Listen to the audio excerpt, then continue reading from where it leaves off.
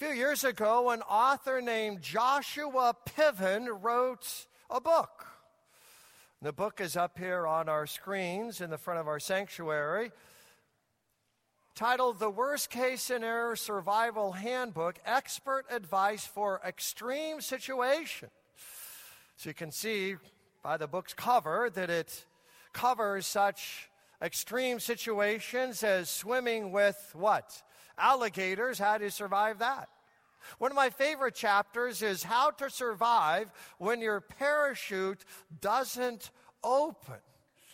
Another chapter is called How to Survive when you are swimming, not with alligators, but this chapter, swimming with sharks. So how are your survival skills?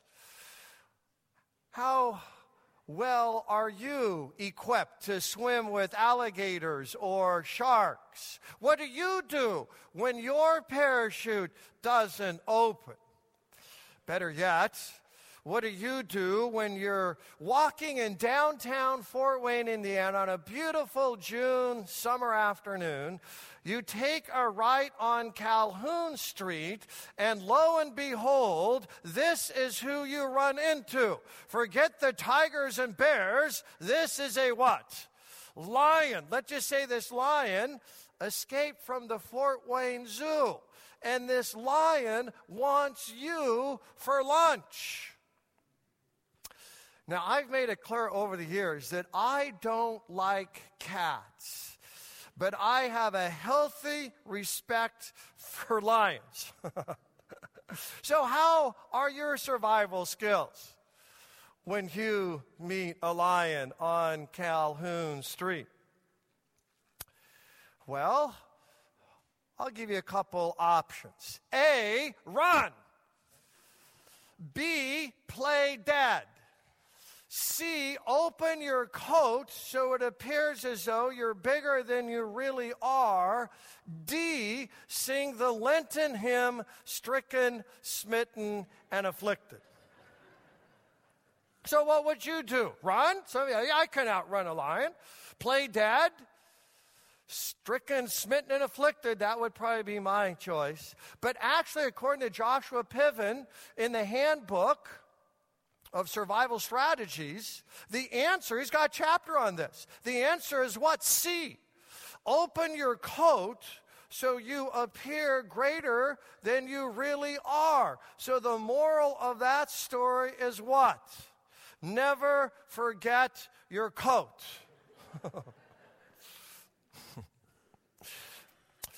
We may not be thrown to the lions like Daniel in Daniel chapter 6.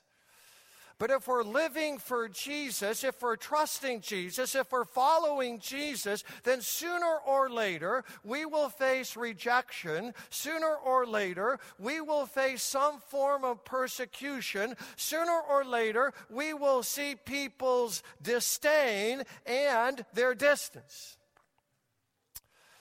Now, if you're in school, kids, elementary school, middle school, high school, college, you may face other students who know you believe the Bible and they gossip about you behind your back. Or maybe on the job, adults, on the job, there are people who know you're a believer in Jesus, and some of those people, they try and confound and confuse your business plans just to stick it to you. Or maybe it's as close as your family. You face ridicule and shame because other people in your family, they don't believe in Jesus as their Savior from sin. So what do you do? What do you do when you're thrown to the lions? Daniel 6 helps us. First, what do? We would choose character over compromise. Character, right? Character over compromise. This is what Daniel 6:10 says. When Daniel knew that the document had been signed, so this is the whole narrative plot of chapter 6 in Daniel. What gets the narrative plot going? A document signed by the king of Persia. Now, Persia at the time was a vast empire stretching from the Nile of Egypt to India. This was not Rhode Island, folks. This was a massive empire, and Darius is the king, and he signs a document, and it is a document that indicates that no one in this vast kingdom can pray to anyone or anything other than to pray to the king. See King Darius as God himself. And this, of course, as we all know, is a law of the Medes and the Persians. You can't break the laws of the Medes and Persians. That's the document that's been signed, sealed, and delivered. And if you do pray to any other god other than Darius, you will be thrown to the lions. So Daniel knows about this. So what's he do? He went to his house where he had windows in his upper chamber open toward Jerusalem. This is what Solomon teaches in 1 Kings chapter 8. Solomon says, if you are not in and around Jerusalem or Judea, maybe you're in exile, you face Jerusalem when you pray. So Daniel's in Babylon, modern day Iran, right? And so Daniel faces Jerusalem, just as Solomon teaches in 1 Kings 8.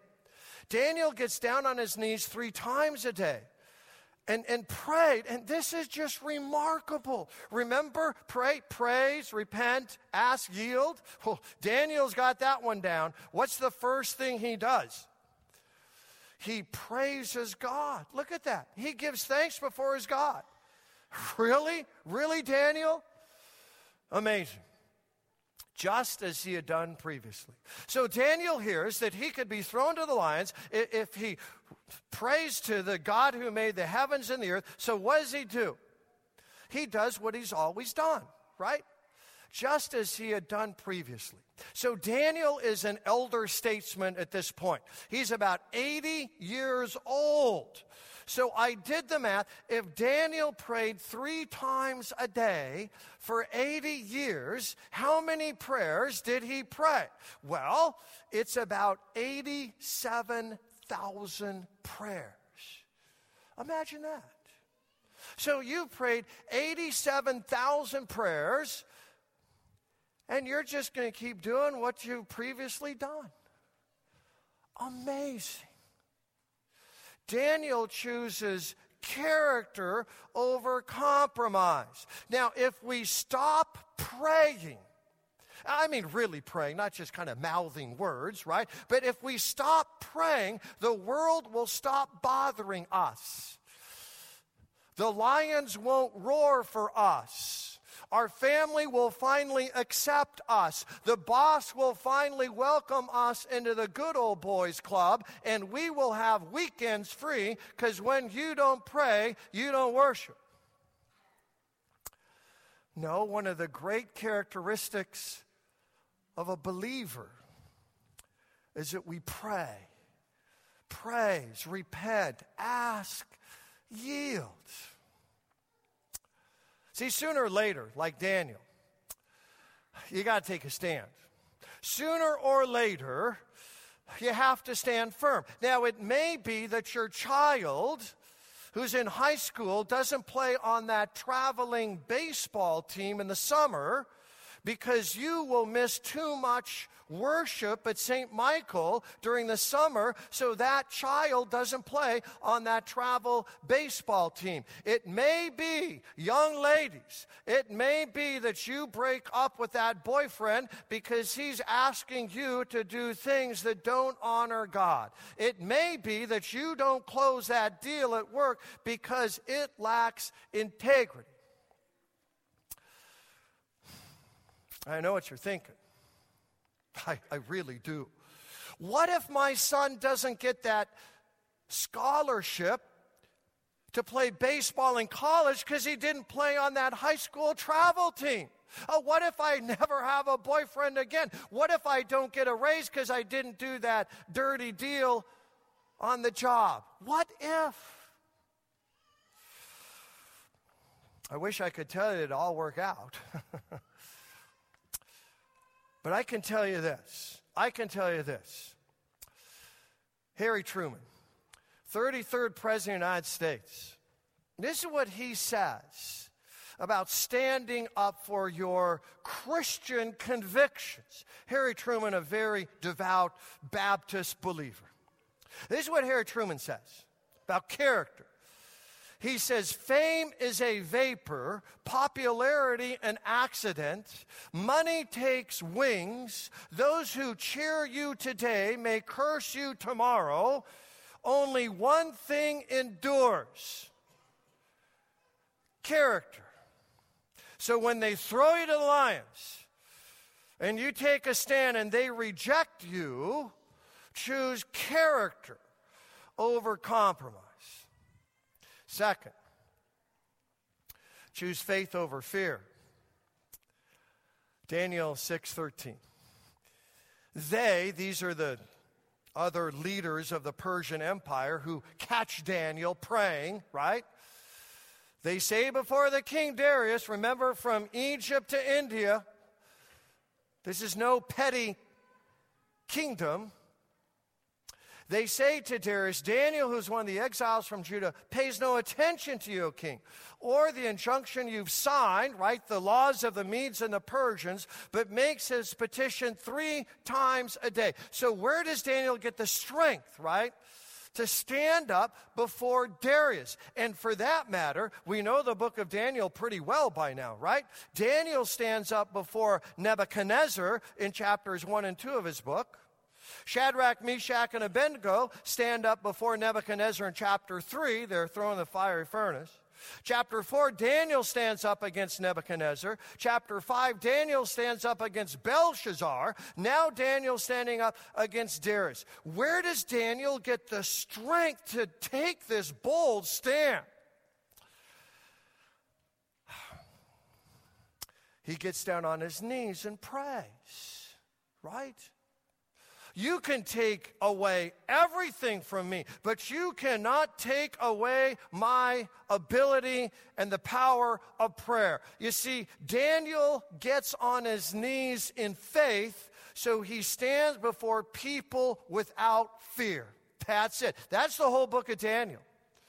In a nutshell, we get on our knees in faith, so we stand before people without fear. They will not intimidate us. They will not manipulate us. They will not overcome us. Faith over fear. You can almost hear Daniel saying, I'm 80 years old, and I have seen God being faithful to me time after time after time. God is faithful to me. I will be faithful to him. You don't read in Daniel 6, Daniel saying, well, this isn't fair at all. Daniel doesn't say, well, why me? Daniel doesn't say, but how come? No, Daniel is resolute. He chooses character over compromise and faith over fear.